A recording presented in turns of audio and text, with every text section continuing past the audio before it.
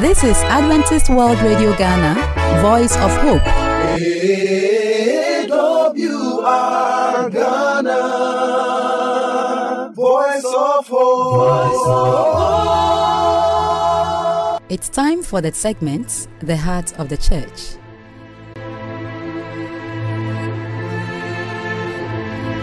Hello, dear friend.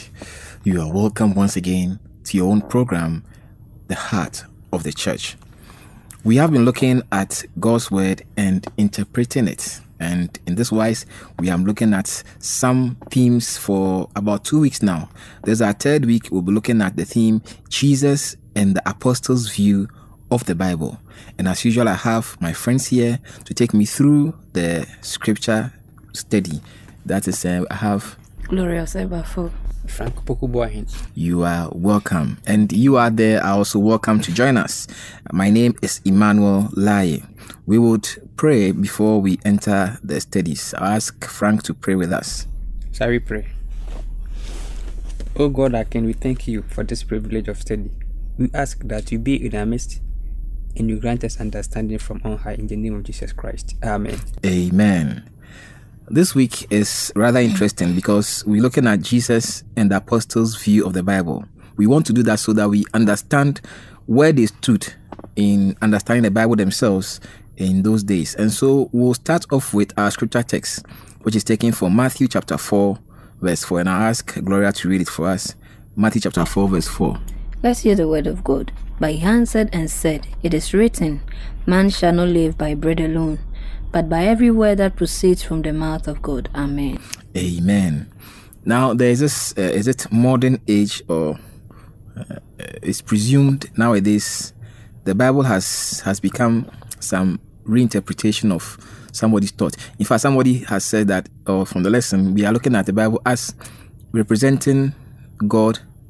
We are trying to represent God from the Bible, when it's supposed to be us who be studying the scripture, the word of God. Let's look at the beginning of the lesson and see what we gather from here. I don't know if you can start with us, Frank. Yeah, we are looking at the scripture and how we need to interpret it. In this very study, we are looking at Jesus and the apostles' view of the Bible. How Jesus viewed the Bible, how the apostles also viewed the Bible.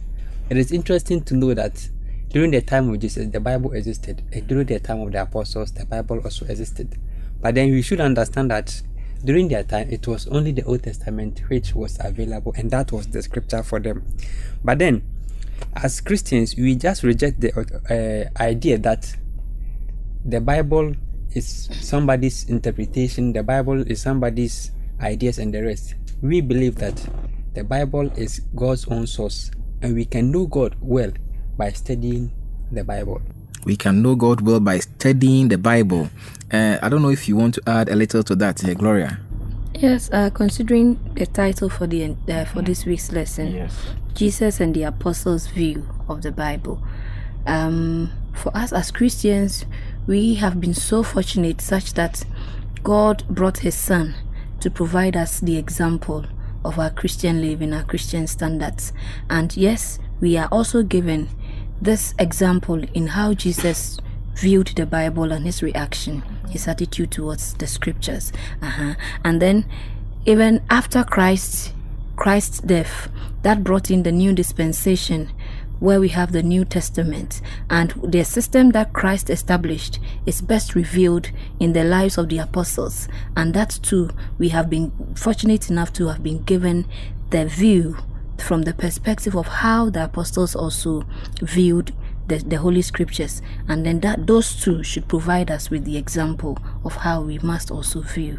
So from what you are saying, we are following an example of Jesus Christ and then the apostles in how they interpreted the scripture. I think the one clue here is from the text that we saw at the beginning of the text of the lesson, from what you just read, Matthew chapter 4, verse 4. But he answered and said, It is written. Christ was usually using the phrase, It is written, to indicate supreme authority of the Bible over everything. Should that be our focus also? Bible is supreme above everything else. Of course, it should be. If Jesus Christ himself relied on the written word to defend himself, how much more we humans who have fallen. And so our standard should be it is written, the Bible and the Bible alone. Okay, and with this it is written, I don't know, maybe we haven't yet gotten to the apostles and how they also saw the scripture, but we're looking at Jesus Christ first. How do you think, maybe inferring from what he did and how you said he led his followers, how did they also see the scripture, as we'll be seeing it in the few days? That it is the only standard from which we should take our instruction from as Christians. And the overview provides us with this, that sometimes we even consider those that obey, that choose to go by God's word. Sometimes we regard them as primitive. If I can borrow this Chi word, atitikwa, and someone would say, yes, many we are civilized, so in our time we go by this method. But God's word is ever green, such that it's, if Christ, who was from heaven himself, chose to go by God's words, then it is equally applicable to us. God's word is evergreen. I like the phrase that you just used. And so for this week, my dear friend, we'll be looking at how the apostles and even Jesus Christ himself went through the scripture, in understanding it to apply it to themselves. And we'll see a lot of things about how they interpreted it, how they followed it, how they digested it to show they believed in the scripture. And any closing comments from you before we bring the study to a close? That is Frank, if you can tell us something. So in this week, as we said, we are going to study about how Jesus related to the Bible, how he understood it. That is also very, very fundamental in our study of the Bible and our interpretation. We have already established that it is the basis of our faith, and it helps us know Jesus Christ the more. So then it is very important, as Jesus is our ultimate, we have to look at how he relates to the Bible. In doing so, it also gives us more understanding as to how to also relate to the Bible. And I believe in asking a leading question, Gloria, if we were to understand it properly, then it will also translate into our lives and how we do our things. What do you think about that? Very much so, because yes, he provided that example for us through his life. And if we know that that's the basis for his instruction was the Bible, then we are also directed indirectly to the Bible that served as the source of his livelihood. My dear friend, we want to interpret the Bible and do it aright. And so we are looking at Jesus Christ himself, who actually is the Word and also the author of the Word, together with his disciples and how they saw scripture. It is our prayer here that as we go through this week, looking at Jesus and the apostles' view of the Bible, we'll come to understand how we should view the Bible in all cases. We are looking at It Is Written. And before we do that, we'll ask Gloria to pray with us. Our Father in heaven, we continue to praise your name for this opportunity. We ask that you minister your word unto us in Jesus' name. Amen. Amen. So we all know Jesus' baptism signified the beginning of his ministry. But just at that beginning, the devil came in with a number of things. And we know what he said, it is written. Can you give us some clarity into what Jesus meant by it is written, Frank? Yeah. Jesus Christ quoting the word it is written, or saying the word it is written, means that he was making reference to something which was already documented. And in this case, we are looking at the scripture. So then Jesus Christ quoted the scripture as it is to defend himself when he was tempted. In all these three instances, he used the word it is written. And then he quoted exactly what is written in the scripture. So by doing so, he indicated to us that the word of God the scripture is the authoritative source. It has authority and it has power to help him overcome the temptation of the devil. So the devil was trying in many ways to get him, but he always said it is written. Yes, the Bible and the Bible alone. What does that mean? Or let me just put it this way. What did the Bible and the Bible alone meant to Christ at that time, and what should it mean to us today? The Bible and the Bible alone. I think, I'm of the opinion that, yes, if we should there should have been anyone that could have interpreted or used his own mindset, that should have been Christ. But if Christ of all chose to go by what was written and what was written alone, that should also guide us, that we do not go by our human opinions, our reasoning, but solely based on what is written in the Word of God. Interesting you said that, because our human opinion and our human reasoning, is that what has been preventing us from understanding God's Word? If you can elaborate more on that. Definitely so. Gloria. Most of the times, yes, we tend to rely on our knowledge, what we think we have acquired, the experiences we've had so far, but they are very much limited, and it is only the wisdom in the Word of God that grants us that further understanding. Thank you so much. So, Frank, how can we learn to be just as reliant on the Word of God as Christ did? I mean, what was his motivation to rely solely on God's Word? The motivation of Christ is that the Word of God has power, and that power will enable him overcome the temptations of the devil, and that is why he relied on the Word. So for us today, if we will also be able to overcome temptations, then we need to rely on the Word of God fully, as Jesus Christ did. He quoted, "It is written," allowing the scripture or the written word to take control of his life. He did not let his personal interest to override. Otherwise, he was hungry. He could have just eaten. But he said, "This is what the Word of God says to me. And for that matter, I will not do this in contrary to the Word of God." So he gave that respect to the Word of God, and he also confirmed the authority in the Word of God. Now, you see, if there's anybody to have performed miracles, and as you also rightly put, anybody to have interpreted the Bible, it would have been Christ. But he brought himself under the inspiration of the Holy Spirit, just like we should all do and understand God. We're looking at interpreting God's Word. We've seen different themes, from looking at the uniqueness of God's Word to its origin and nature. We are now looking at Jesus Christ and his apostles' view of the Word of God. Today, being Monday, we're looking at Jesus and the law. Before we delve into it, our sister Gloria will pray with us to start the study. We are praying. Father Lord, we thank you for yet another opportunity of study.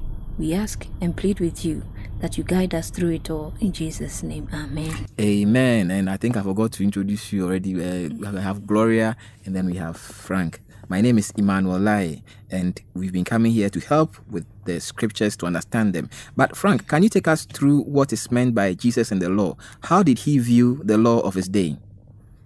Jesus Christ, more or less, is the law. But now we are trying to look at Jesus Christ and how he also related to the law. There is this popular opinion that Jesus Christ came to nullify the law, but that is not the case. He's even told us that he came to rather fulfill it. He came to rather fulfill it. So the opinion that people have about the fact that Jesus Christ came to destroy the law, it's never so. He came to fulfill it. He even indicated to us that the Pharisees were wrong about how they looked at the law, because they didn't actually understand it, and they didn't also know the power that was embedded in the law. Maybe we should take a look at Matthew chapter 22, verse 37. That is Matthew chapter 22, verses 37, to see or tell us about Jesus' view of the law, especially like the law of Moses. What did he view about that? Can you read for us, please? Yeah. Let's hear the word of God. Jesus said to him, "You shall love the Lord your God with all your heart, and with all your soul, and with all your mind." Verse 38. Yes, let's add that one also. This is the first and great commandment. Good. He's talked about an aspect of the law that we refuse to understand sometimes, and he came to clarify it. I think that it continues to where he gave us two strong opinions of the law, upon which what he was saying, the whole law hangs on those two things. Can you clarify some more for us, Gloria? Yes, in verse 39, that deals with the second aspect of the law, which is, Jesus said, "And the second is like it, you shall love your neighbor as yourself. On these two commandments hang all the law and the prophets." So Jesus put all the 10 commandments in a summary of 2, you realize that the first 4 deal with our relationship with God, and then the last 6 deal with our entire personal relationship. And that was what Jesus summarized in this statement here.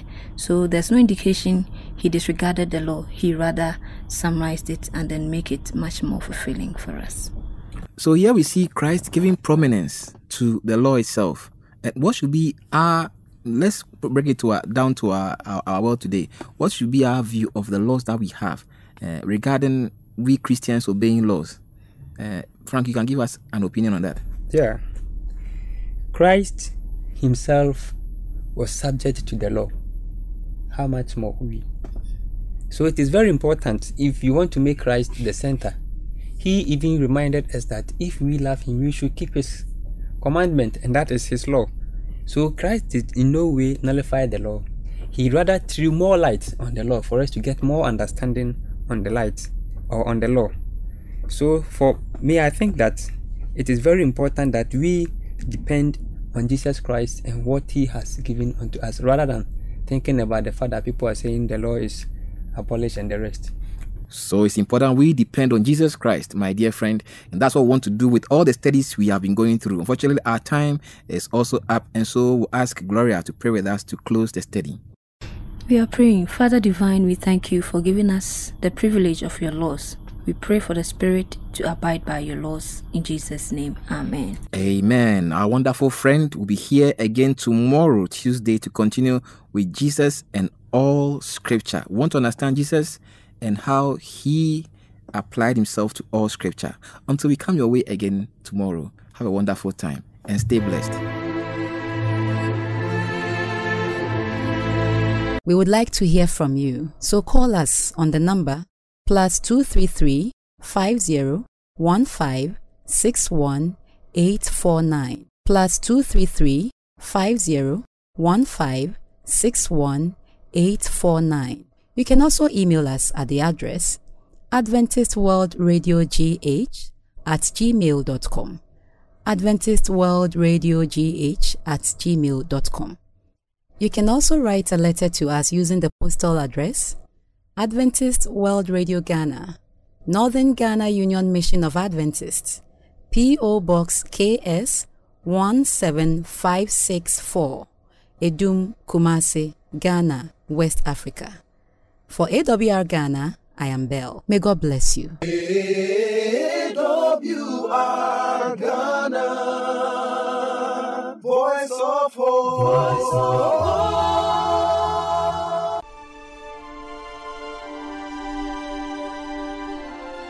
You are welcome to the program Present Truth.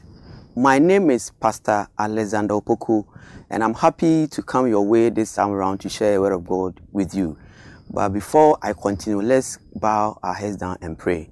Our Heavenly Father, we thank you for a time like this. As you're about to open your word, come and speak to us so that at the end of the day, we will change our lives and come to follow your word. We thank you for this opportunity. In Jesus' name I pray with thanksgiving. Amen. I just want to remind ourselves that Christ will come again. And I want to read from Daniel chapter 12, verses 2. And many of those who sleep in the dust of the earth shall awake, some to everlasting life, some to shame and everlasting contempt. So if you just analyze the verse I've just read, it is telling us simple that when Christ comes, we are going to have a two category of people. A group that will wake up and will go to heaven or will enjoy because they did what was good. Those who wake up and they will go to receive their punishment. So if you ask me, the coming of Jesus Christ has two main purposes. One, to reward the righteous people, and two, to punish the wicked and ungodly people. So it tells you that there is no middle ground for his coming. You either belong to group A or group B, either to be saved or unsaved. So the big question for you this morning is that, where do you belong? Where do you want to go? And I think that the choice is yours. Once you are counting among the living, you have right to decide what to do. If you really want to be counted among the righteous, it is today. If you really want to be counted among the evil people, it is today. So you are supposed to decide what you want to do with your life. And it is my prayer that, sister, brother, it is better for you to take Christ. Do what is good, so that when he comes, you have an answer to your problem. And I think that there are a lot of things that we do every day.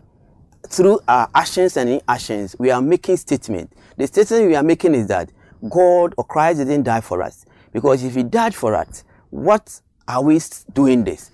If you go to Titus 3:3, it is giving us a picture. What we were doing, we were lovers of money, we were doing evil things, and we came to Christ. We received baptism, but now we are doing worse things than even before. It tells us that Christ didn't die for us. So we must do something to make sure that, yes, it's because of me, it's because of you he came to die, so that the death of Christ will be beneficial to us. And I think that we gossip, we backbite, the witchcraft it is going on. We are doing a lot of things that are not right. We are ready to pay back. We are not ready to forgive. We pay back. Once he has done wrong to me, I'll make sure I will square the equation. And that's what we've been doing. We do not regard God anymore. We do worse things. We want to go our own way. Serious disrespect of elderly by youth of today. We don't respect our elderly people. When we go to school, especially when we go to universities, when we do our masters, we think that our parents didn't have the opportunity. So we don't respect what they tell us anymore. We begin to do a whole lot of things on our own, thinking that Christ will not come. But I want to tell you, Christ will come. Fornication is on ascendancy. It tells you that people are not ready for Christ. But when we say the second coming, we can say that the second S tells you that it is sudden. Christ will come, but to be a sudden thing. So if you read Matthew 24:27, it tells you something. He is essential. It's essential because Christ must come. Because how people are behaving, Christ must come and separate the righteous from unrighteous people. So we need to take care. The C says that Christ, our final judge, he's been given the authority to come and judge this world. If you read John 15:22, you know that Christ has the power to judge mankind. And then all is obvious. Revelation 1:7, it tells you that he will come and everybody will know that Christ is coming. Even those who pierce him will know that Christ has come. And then N says that no one knows when except the Father. Only God knows when Christ is going to come. So please, all that we are doing, we need to be sure. We need to know that Christ will come, but the hour no one knows. The D says that the doubters, 2 Thessalonians 2:4, people are doubting that Christ is not coming. But I want to tell you, Christ will surely come. Christ will come and give a reward. And one thing about Jesus Christ is that he's a perfect judge. You cannot bribe him. You cannot deceive him. You cannot portray. You can only deceive yourself, but you cannot deceive God. He knows all things that we do. Everything that goes on in our lives. Even before we think, he's already thought. He knows our hearts, our thinking, our everything, all our imaginations are bare in the sight of God. So please, we should not deceive ourselves. We should not think that God will not come. Christ will surely come. So please, let us behave well. Let us see that Christ is coming to give us judgment. Yes, we can decide to go anyway, but we cannot say Christ is not our judge. As we just read, Christ is coming to judge this world. And he has the rewards to give to those who, whatever we do, he's coming to give us a reward. So those who will do right will have a positive reward. Those who will do evil things, as is going on today, Christ will come and give what is due them. So, brothers and sisters, let us listen to the word of God. Let us listen to what he tells us. Let us read our scriptures and know that Christ is coming. So that at the end of the day, when he comes, we will not find ourselves wanting, but we will rather live and expect his coming. So that when he comes, we will not be disappointed. May God bless you, that you have time to listen to his word. AWR Ghana, Voice of Hope. We would like to hear from you, so call us on the number +233 50 15 61 849 +233 50 15 61 849. You can also email us at the address adventistworldradiogh@gmail.com. adventistworldradiogh@gmail.com. You can also write a letter to us using the postal address Adventist World Radio Ghana, Northern Ghana Union Mission of Adventists, P.O. Box KS 17564, Edum, Kumasi, Ghana, West Africa. For AWR Ghana, I am Belle. May God bless you. AWR Ghana, Voice of Hope.